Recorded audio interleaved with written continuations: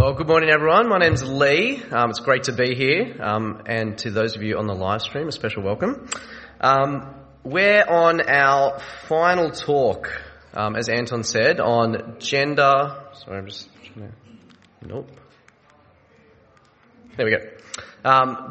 Jesus, gender, and sexuality. And today I'm going to be talking about gender, specifically transgender identities, the T in LGBTQIA. I again want to say that this is a humble attempt to be guided by God's word, and to get us to love deeper.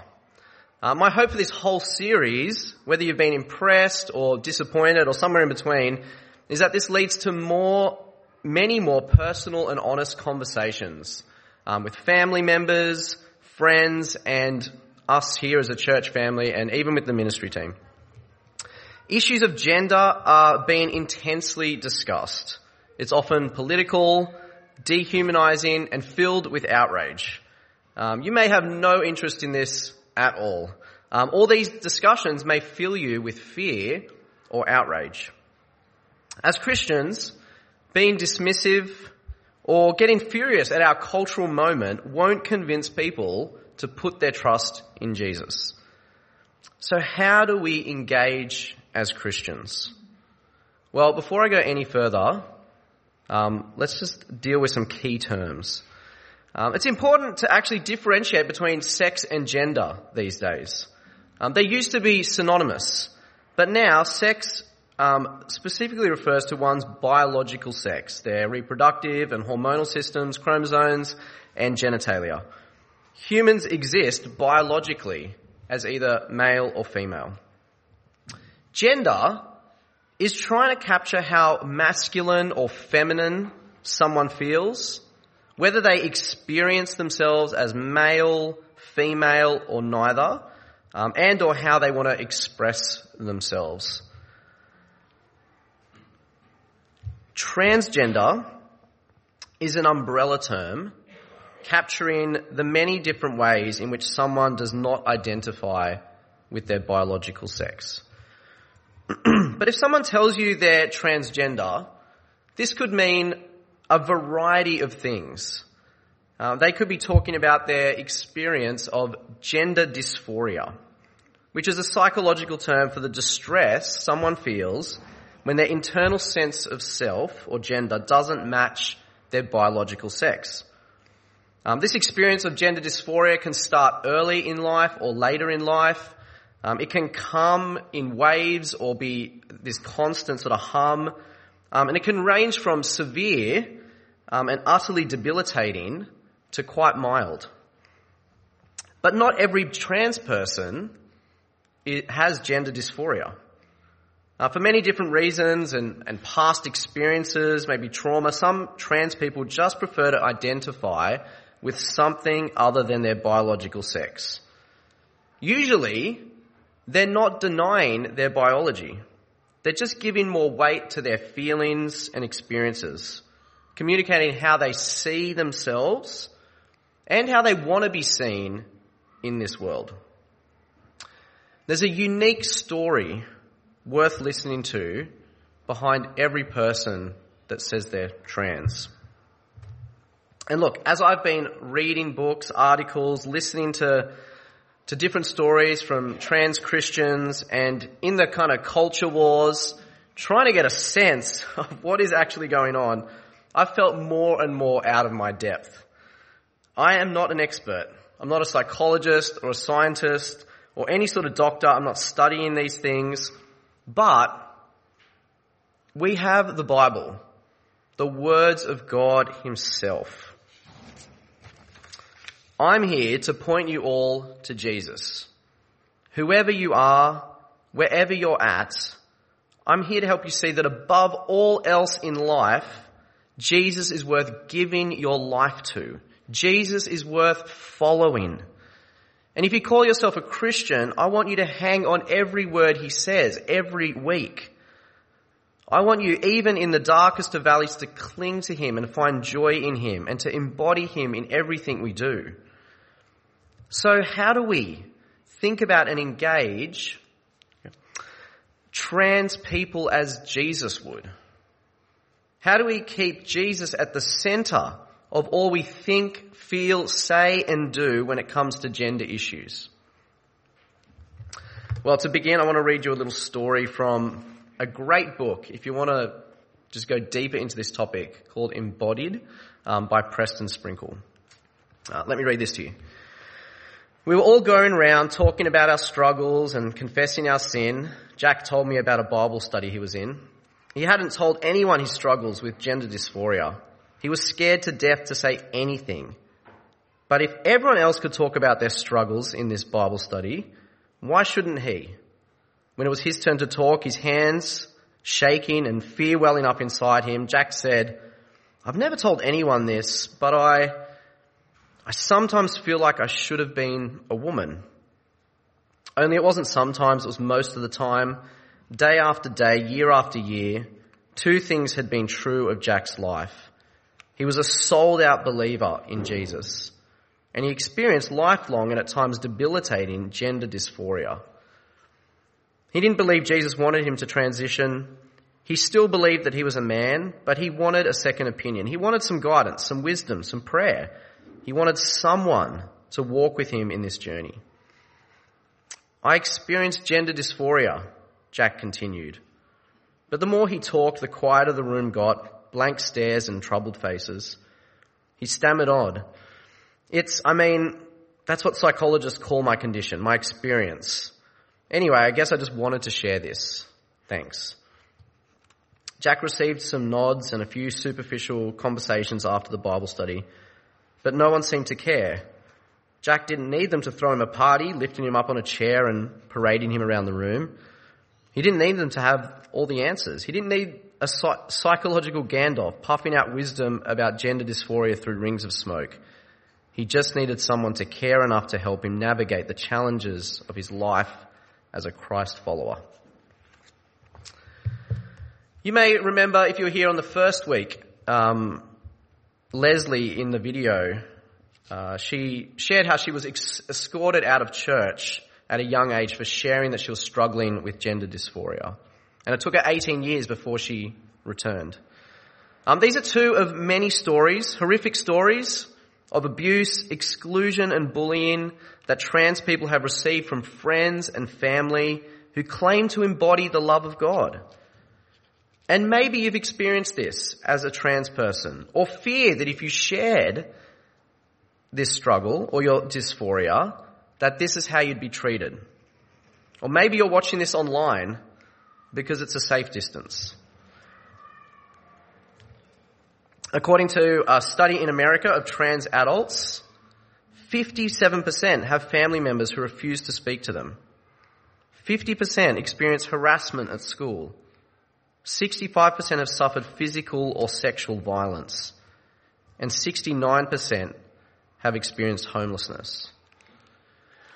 So we have before us in our community, in our church community, in our youth group, maybe in our homes, a rapidly rising number of marginalised and vulnerable people. So how? How do we think about gender? How should we think about gender and one's struggle with gender identity? What does the Bible say? And how does Jesus push us to engage? Well, firstly, we cherish the words of Jesus. Psalm 139, we've landed here a few times, but it's worth stressing again and again that we are all fearfully and wonderfully made by God. No one is an accident or a mistake or born in the wrong body. Every single one of us is a masterpiece in the gallery of God's creation. Cherish this truth. And we're intimately known by God. Nothing we think, feel, say or do takes God by surprise.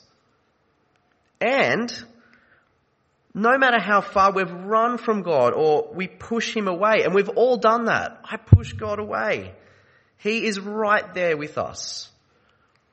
And in the reading we had this morning from John 4, Jesus embodies this psalm. He seeks out this lonely Samaritan woman at the well.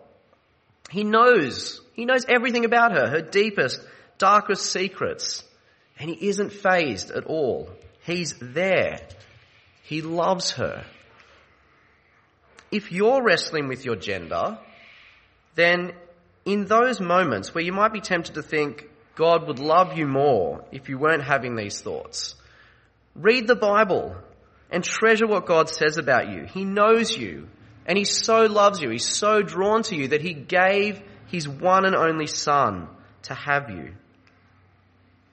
And if you're a trans Christian, cherish these words from Hebrews 2:11.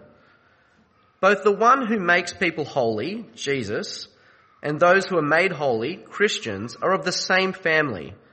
So Jesus is not ashamed to call them brothers and sisters. What beautiful words. If you're a trans Christian, Jesus is not ashamed to call you his brother or his sister. And so, if you're a non-trans Christian, and maybe your stance towards trans people is simply to be repulsed, then you need to repent. We're not embodying Jesus when we think of, talk about, look at, or treat any human being, even with the slightest disdain. We keep Jesus at the heart of this by cherishing his words deep in our hearts. Secondly, we rest in Jesus. In Matthew 11:28, Jesus says, "Come to me, all you who are weary and burdened, and I will give you rest." I think restless would be a great way to describe many of us, myself and our culture. We find it difficult to stop. We want to keep up with everything that's going on around us and everyone. We want this, new that. We're trying to fit in and find our place. Well, Jesus says, "Come to me and I will give you rest." True freedom and rest is found in relationship with Jesus. So come to Jesus. And as Christians, we keep coming to Jesus. We never move on from coming to Jesus. We always need Jesus. When we feel lost in this life, or maybe in our bodies, we come to Jesus. When we're confused about who we really are, we come to Jesus. When our feelings conflict with our bodily realities, we come to Jesus. When we're trying to make sense of the world's 1,000 opinions about us and who we should be, we come to Jesus. Colossians 2:10 says, "In Christ you have been brought to fullness." We're restlessly searching for fullness, something to make us whole, and in Jesus, we can have it. And this is a challenge to all of us, to stop thinking that next purchase, that promotion, that relationship, that bigger home is going to fulfill us and free us. To the trans person, I'd stress that I have no idea what you're going through, but come to Jesus. I'll never know the pain and distress you've had to endure, but in Jesus and in him alone, you'll find fullness and completeness. Hebrews 4:15 says, "For we do not have a high priest, Jesus, who is unable to empathize with our weaknesses, but we have one who has been tempted in every way, just as we are." Jesus perfectly empathizes with us, with everything that you and I are going through. He knows what it's like to be us. Jesus, the perfect human, fully knows what you are going through. This is a huge comfort to all of us, especially when we feel lonely in our struggles. And for those who are wrestling with their gender, Jesus knows. He empathizes. He gets it. He isn't a stranger to one's dysphoria. So we come to Jesus and we let him be our rest. And so if we want Jesus at the center of everything we think, feel, say and do in regards to gender, we will cherish the words of Jesus, the words of God, deeply, and we'll come to him for rest. And if we do that, thirdly, we should expect transformation to happen. we should expect to become more like Jesus. Often when talking about sex and gender, we land here, Genesis 1:27, and rightly so. It says, God created mankind in his own image. In the image of God, he created them. Male and female, he created them.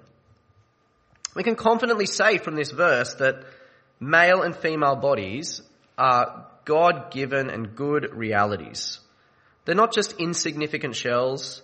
They're part of who we are and how we reflect our good Creator.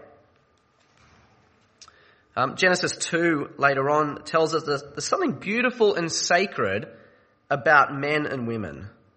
The word rib in Hebrew, I'm told, is used throughout the rest of the Old Testament, not to refer to ribs at all, but sacred temple architecture. The temple where God was with his people. And so our male and female bodies, which God made, are sacred and precious to him. But what this passage and other passages in the Bible don't outline are any specific personalities and traits that men and women should have. And so here's what I want to talk about: gender stereotypes. The idea that men and women should look and act in certain ways. For men, the stereotypes are, among others, sharing your issues is weak.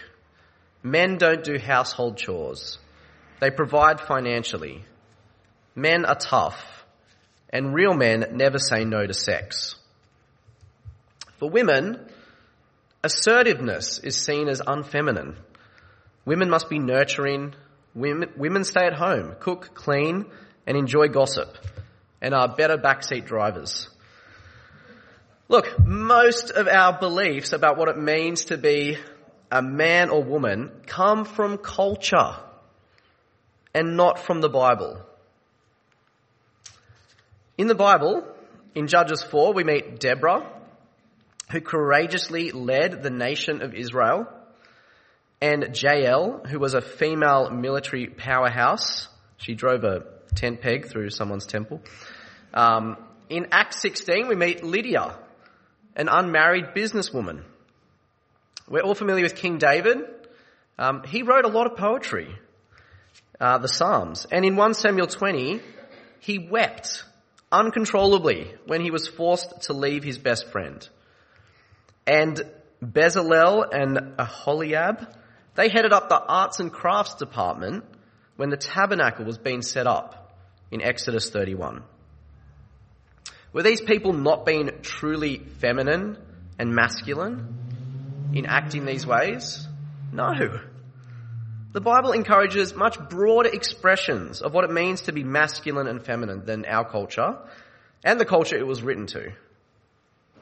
Jesus and Paul didn't have to deny their maleness to say they were like caring, nurturing mothers.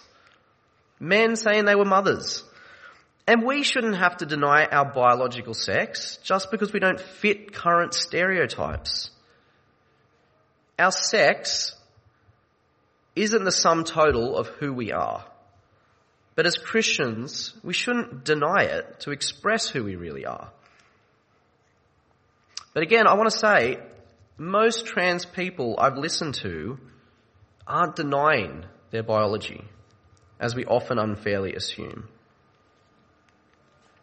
And Mark Yarhouse makes a great pastoral point when he says, simply urging people with gender dysphoria to act in accordance with their biological sex and ignore their extreme discomfort won't constitute pastoral care or a meaningful cultural witness. If we're going to urge each other to be anything, above all else, it should be to be like Jesus. In 2 Corinthians 3, Paul says, we're all being transformed into Jesus' image with ever-increasing glory. We should expect and want to become more like Jesus. And that doesn't mean dressing like a first century Jewish man. It has very little to do with our outer appearance and everything to do with our character. As parents, and I know I can fail in this, we can wrongly push gender stereotypes on our children and panic when they don't fit them. Boys be tough, girls be pretty. Boys fight back, girls talk back. Girls, don't cry like a girl. Sit like a lady. Short hair for boys, long hair for girls. Boys have these jobs, girls have those jobs. Instead of pushing our culture stereotypes, push the example of Jesus. We keep Jesus at the heart of all this by cherishing his words, coming to him, and becoming like him. Fourthly, we honour our bodies bought by Jesus. When the Bible mentions our bodies, it does push us to look forward to the life to come, where our earthly bodies will be resurrected to glorious reality. But we live in a Romans 8 world that is groaning. Everything in creation groans and longs to be fully restored in the new creation when Jesus returns. And we groan through this life. We all groan through this life. As Christians, we believe that we need the full redemption that is awaiting us, the full redemption of ourselves. We recognize our brokenness, our disordered desires, and that we're prone to wander from God. We groan and we long for something glorious. We long to meet Jesus face to face, where our minds and our bodies will be brought to fullness, and where things like gender dysphoria will be a distant memory. But while we wait, in 1 Corinthians 6, Paul says, "Do you not know that your bodies are temples of the Holy Spirit who is in you, whom you have received from God? You are not your own. You were bought at a price. Therefore honour God with your bodies." What beautiful words. We're not our own. We belong to God. We were bought at a price. You and I are so precious to God that it's beyond comprehension. And Paul's logic is, so honour him with your whole self. God chose to make his home in you. He went to auction for you, and he paid with his son. He dwells in you, so honour him with your body. Our groaning minds and bodies are something we need to care for. But sometimes there are many factors that make it harder for some. So we must avoid judging others. For those facing gender dysphoria or questioning their gender identity, the treatments are complex, they're hotly debated, they're still being studied, and are often overpromising. They're not treatments to take lightly. But as I say that, I talk to people for whom this is a live issue for, and they're not taking it lightly. I'm not an expert. I don't know what it's like to experience feelings of gender dysphoria. I don't think people who are considering transitioning are out to hurt themselves. The distress can be real. If it were my child, I'd want to show them so much love and make sure they get the best care and mental health support. If you look on the screen, these high levels of mental health issues among trans people in Australia, this is Australian stats, for me, demand high levels of mental health support for trans people and relational support. You know, our kids need to be able to turn to their parents in these times. Because if we ignore their questions or brush them aside as just a fad or push them away when they face these things, they'll look for answers somewhere else, in places we probably don't want them to look for answers. They'll look for care somewhere else. Lastly, keeping Jesus at the centre of all this means we cherish the words of Jesus. We cherish the words of Jesus. We rest in Jesus. We become like Jesus. We honour our bodies. And lastly, we embody the posture of Jesus. I want to talk about destructive ideologies that are a threat to our church. Not the ones maybe you're thinking of, but the destructive ideologies of legalism, hypocrisy, and self-righteousness. Christians ridiculing the sins of others, shaming people for struggling in ways that they don't, tying heavy burdens around the necks of marginalised people and dressing it all up as Christianity. Jesus says, whoever has been forgiven little loves little. What a challenging verse. In other words, the love we have for others, particularly those who are different from us, is an indication of how much the love of God has gripped our own hearts. Jesus' posture was open and inviting. The brokenhearted, the vulnerable, and the marginalised were drawn to him. Are they drawn to you? Are they drawn to us at All Saints?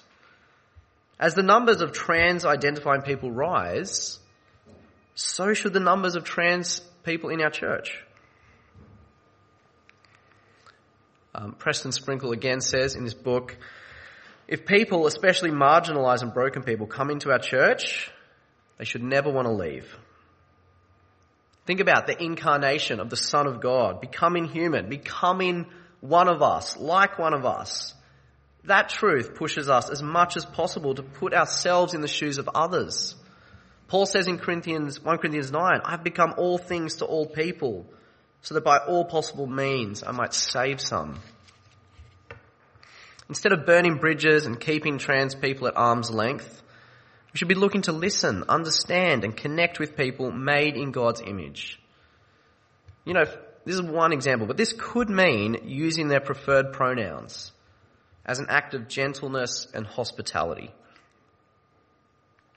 Preston Sprinkle says this about his trans Christian friend and mentor, Leslie, the same Leslie that left the church for 18 years. Leslie has become one of the dearest, wisest, most godly people in my life. Leslie is a gift to the church, to the world, and to me. And they live their faith in ways I could only dream of. Trans people aren't just needy people. They aren't just marginalised and vulnerable. They're needed in our lives and in our church. Remember the woman at the well? A needy, marginalised and vulnerable woman? Well, her relationship with Jesus not only brought her true life and freedom and satisfaction, but empowered her to share her encounter with Jesus with many people, and many people came to trust in Jesus because of her. So to finish, how do we make sure Jesus is at the centre of all this? We cherish Jesus' words. We rest in Jesus. We strive to be like Jesus while honouring our God-given bodies. And we embody the posture of Jesus to people. Let me pray. Heavenly Father, I thank you that you know us better than we know ourselves. I thank you that you get what it's like to be us and that you came to us. You sent your Son to us to die for us, to rise again. And I pray that he would be our hope in all of this. Amen.